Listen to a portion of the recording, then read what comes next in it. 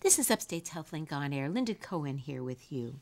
The 2016 adult immunization schedule contains several changes from past years.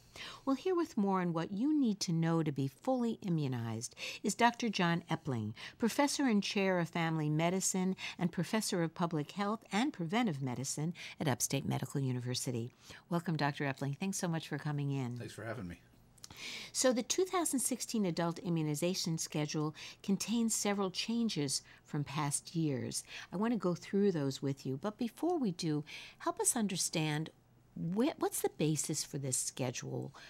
You know, why is it changed annually? Who makes these decisions? Help us understand that process. Yeah, as you said, it is changed annually to reflect the best evidence about the vaccines that are recommended by the Advisory Committee on Immunization Practices, and I'll talk about those guys in a second. But and it's done so that we keep abreast of the best current evidence about which vaccines are indicated and which vaccines can help prevent vaccine-preventable disease.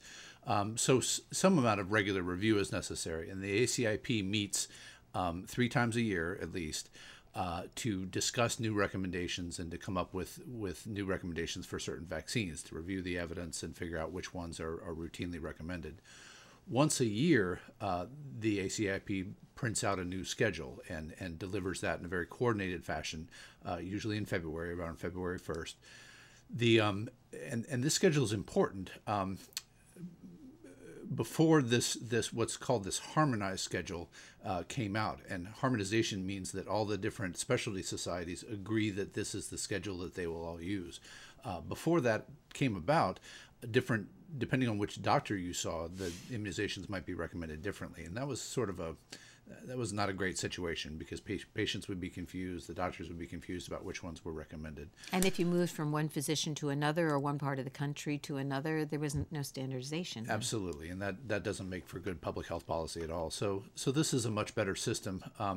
I sit on the work group that develops the adult immunization schedule, and there are representatives from all the different specialty societies, internal medicine, geriatrics, the PAs and nurse practitioners, all different folks sit on that committee. Family physicians as well. Yes, I'm the family physician representative, and so this is the work group that ends up producing this adult recommendation schedule to try to make it clear, make it understandable and applicable to all the different specialties. Now, is it different than what takes place for the children's immunization schedule? Is it a completely different body that reviews it? No, the ACIP produces both. We just kind of split the work into kids versus adults and have different committees to produce those schedules. And there's got to be some overlap, but generally it's different. Well, so the overlap gets to the indications based on age. So not every indication falls neatly within a certain age group, over 18 or under 18. And as we'll talk about, some of the meningococcal recommendations, the HPV recommendations cross that age group a little bit. So of necessity, the groups have to work together and communicate. How about something like flu? Like every year there's all this kind of, brouhaha about what the flu strains are, and they have to meet and they have to determine what, and then make the recommendations and get the development of the vaccines. Right. Is that part of this or separate from? No, it's definitely part of it. It happens in one of the ACIP meetings that happen every or 3 times a year.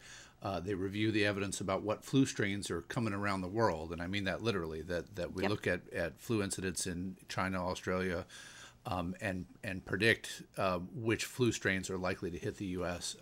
As it comes around. And sometimes we're right about that, and sometimes we're wrong about that, frankly. The best policy on a sort of national level to get everybody immunized as much as we can is to make those recommendations for everybody. So the recommendation is for everybody without a solid contraindication to get an annual flu vaccine starting at age 6 months all the way up. That's pretty much a blanket recommendation. That's a blanket recommendation, and then the ACIP does its best to figure out which strains it's going to include in the next vaccine, et cetera. So basically, one of the things, I'd like to focus more on the adult, and if it reflects a little bit back on the overlapping circumstances, we can talk about kids as well. But it also, these recommendations also take into account different people's morbidity, in the sense of whether they have other illnesses or other disease entities and what have you. Is that correct? That's one of the essential differences between the adult schedule and the child schedule. The adult schedule really, there are relatively few compared to the child schedule, relatively few vaccines recommended by age for adults, but there are lots of different vaccines recommended by different medical illnesses or conditions. And so it's really important, and all that information is frankly somewhat confusing. The definition of when somebody would need one of the pneumococcal vaccines versus one of the other pneumococcal vaccines depends really on the details of the condition that you have, and we now have two pneumococcal vaccines.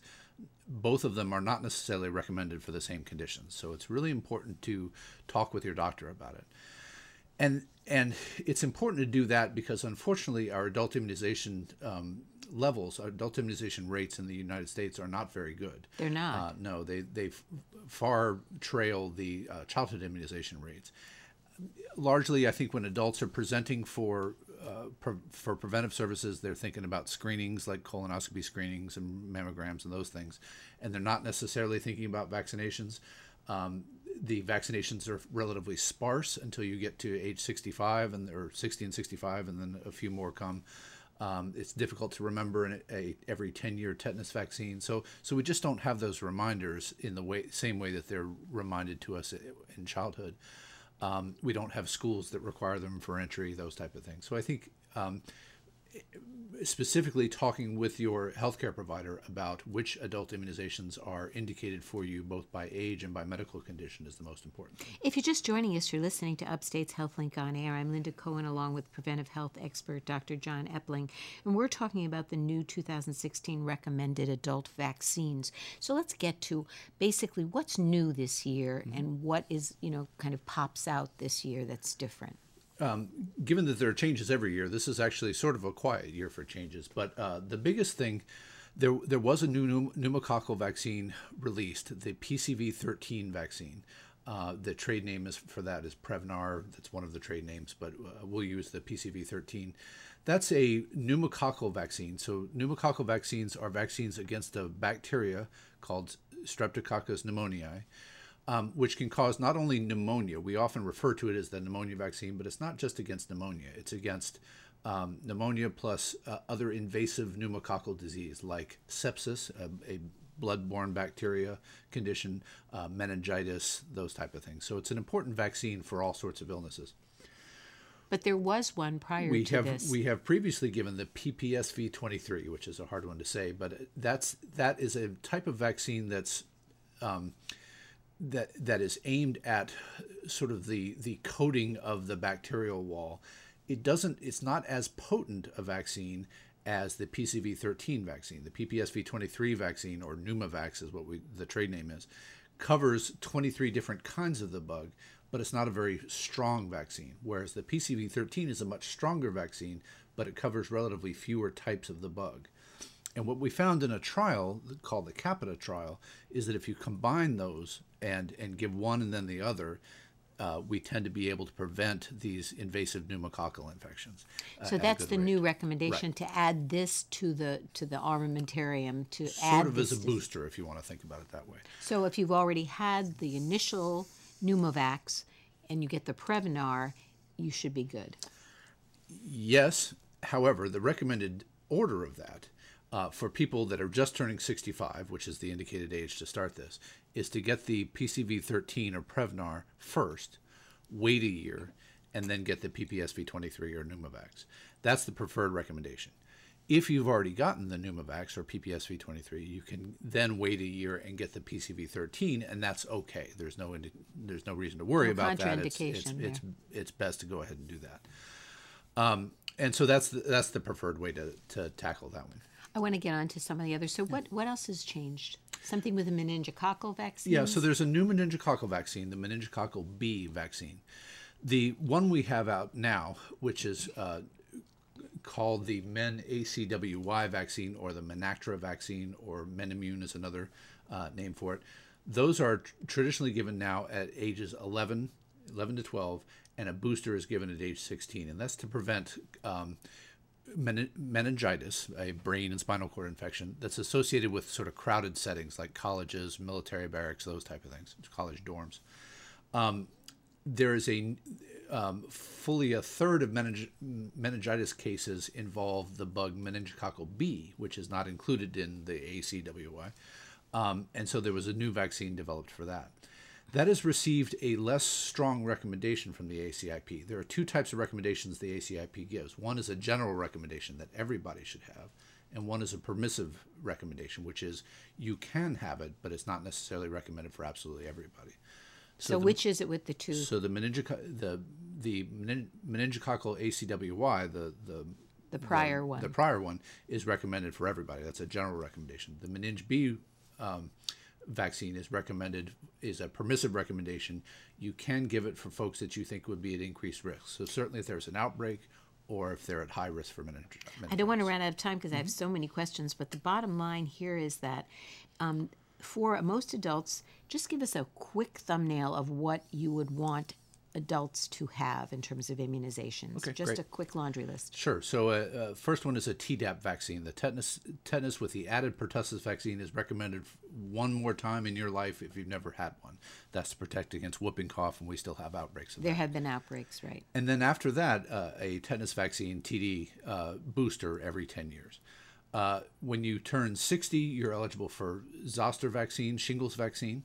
And so talk to your doctor about that one. The way that's delivered is a little bit confusing, so talk to your healthcare provider about that one.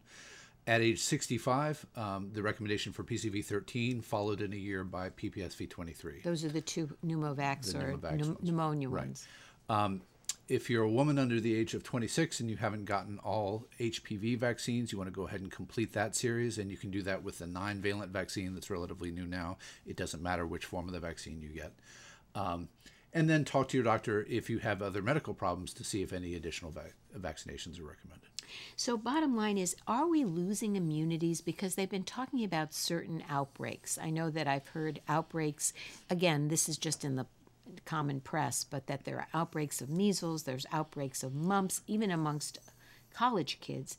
Is it that some of these, the initial immunity that we may have gotten either probably through vaccination, because I guess if you've had the disease, you have lifelong immunity. Is that correct? Well, there are a couple different ways to think about that. First of all, for measles, the important point is most of those outbreaks occur in unimmunized individuals. So Okay. It's people that have declined immunization in the past. So the most important thing is to get the recommended vaccines.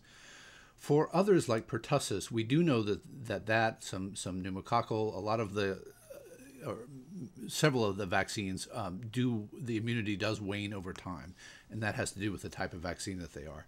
And we're constantly looking at that data to figure out which ones we need to boost. So I think I would expect changes about that. This is a growing field of research, and we're looking at that very carefully.